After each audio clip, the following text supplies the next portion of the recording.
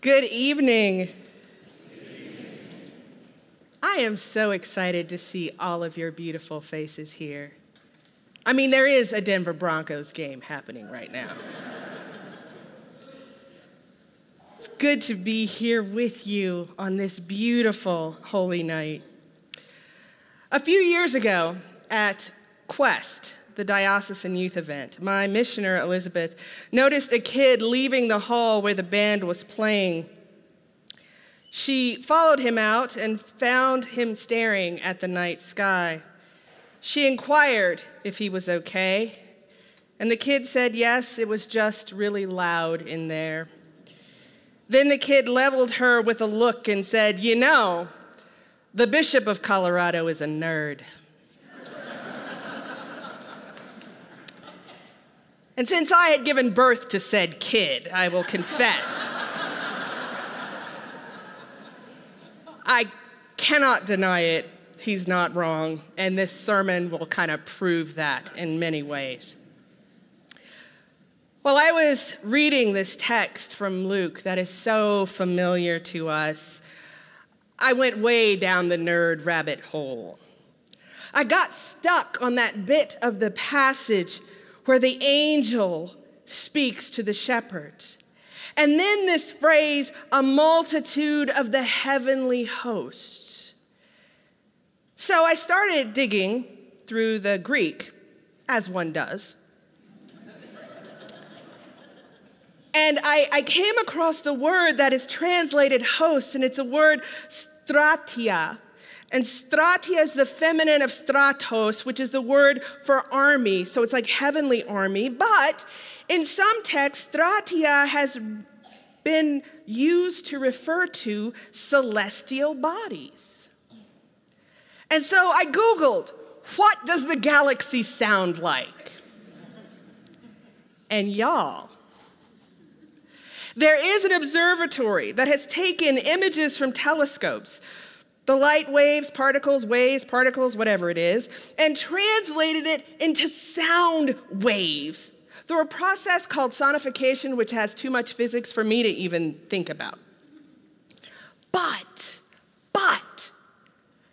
the galaxy has a sound, and it sounds like music, except for black holes. They sound like a very large animal with indigestion. But the galaxy, the stars, the planets, the dust has a sound. And that's just crazy, right? But imagine a creator who not only knows the music of the universe, but also sings it. Imagine this Trinitarian perfection, singing the song of the universe, looking at this little ball what we call Earth and the hot mess that humanity was, and says, hey, let's be a baby.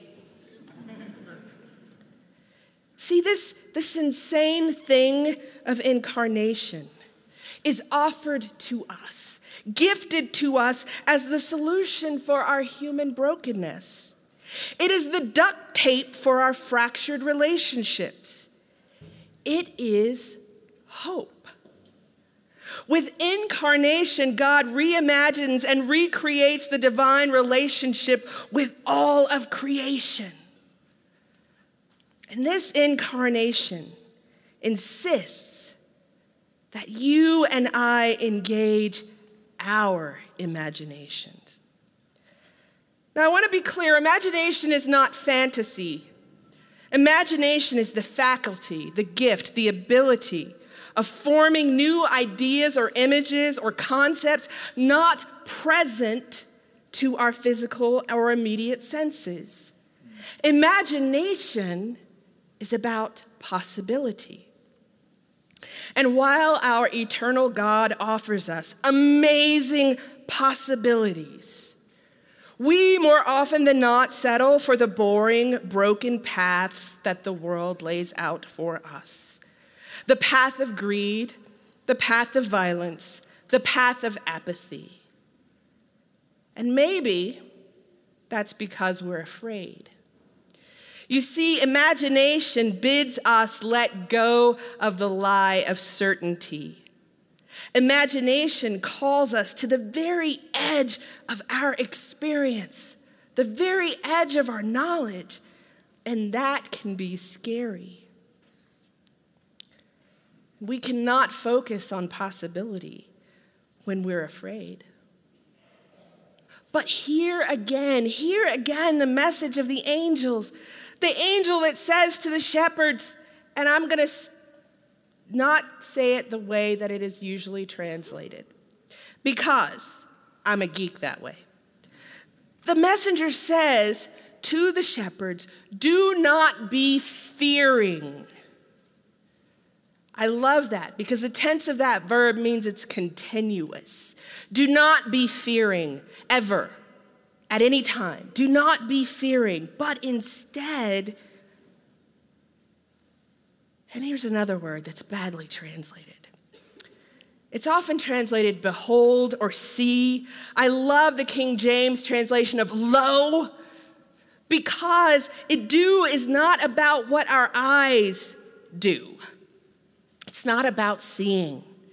It's about becoming aware. It's about realizing and recognizing the truth that is right in front of you. That our Creator cherishes this flesh we inhabit. That our God has become the very breath that enlivens us. That love that made us wants nothing more than for us to dwell in them as they dwell in us. But that kind of thinking takes imagination. Can you imagine it? Can you imagine yourself so loved? Can you imagine yourself well rested in a world that tells us exhaustion is a badge of honor? Can you imagine a world where white superiority is not the norm and where every skin tone and every gender and every body type is beautiful? Can you imagine real and lasting peace, not just in the Holy Land, but in the whole world?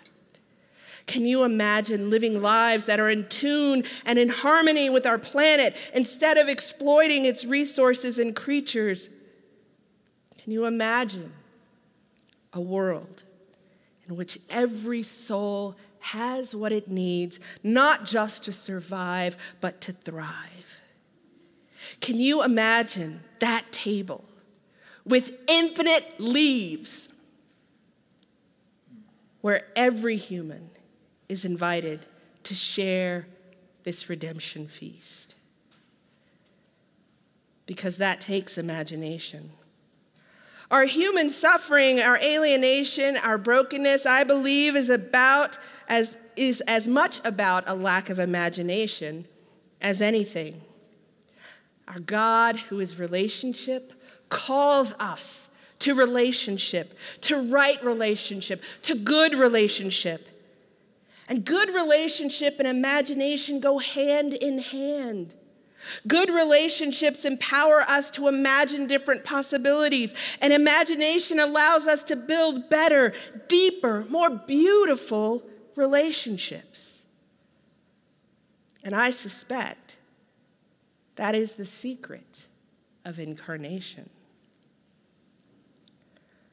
Philosopher and mathematician Pythagoras declared, "Physical matter is music solidified." Can you hear it? Can you hear the angels singing? Can you hear the music of the universe? Can you hear heaven's hymn of glad tidings for all people, singing God so loved, so loves this world? Because if that is true, the possibilities are endless.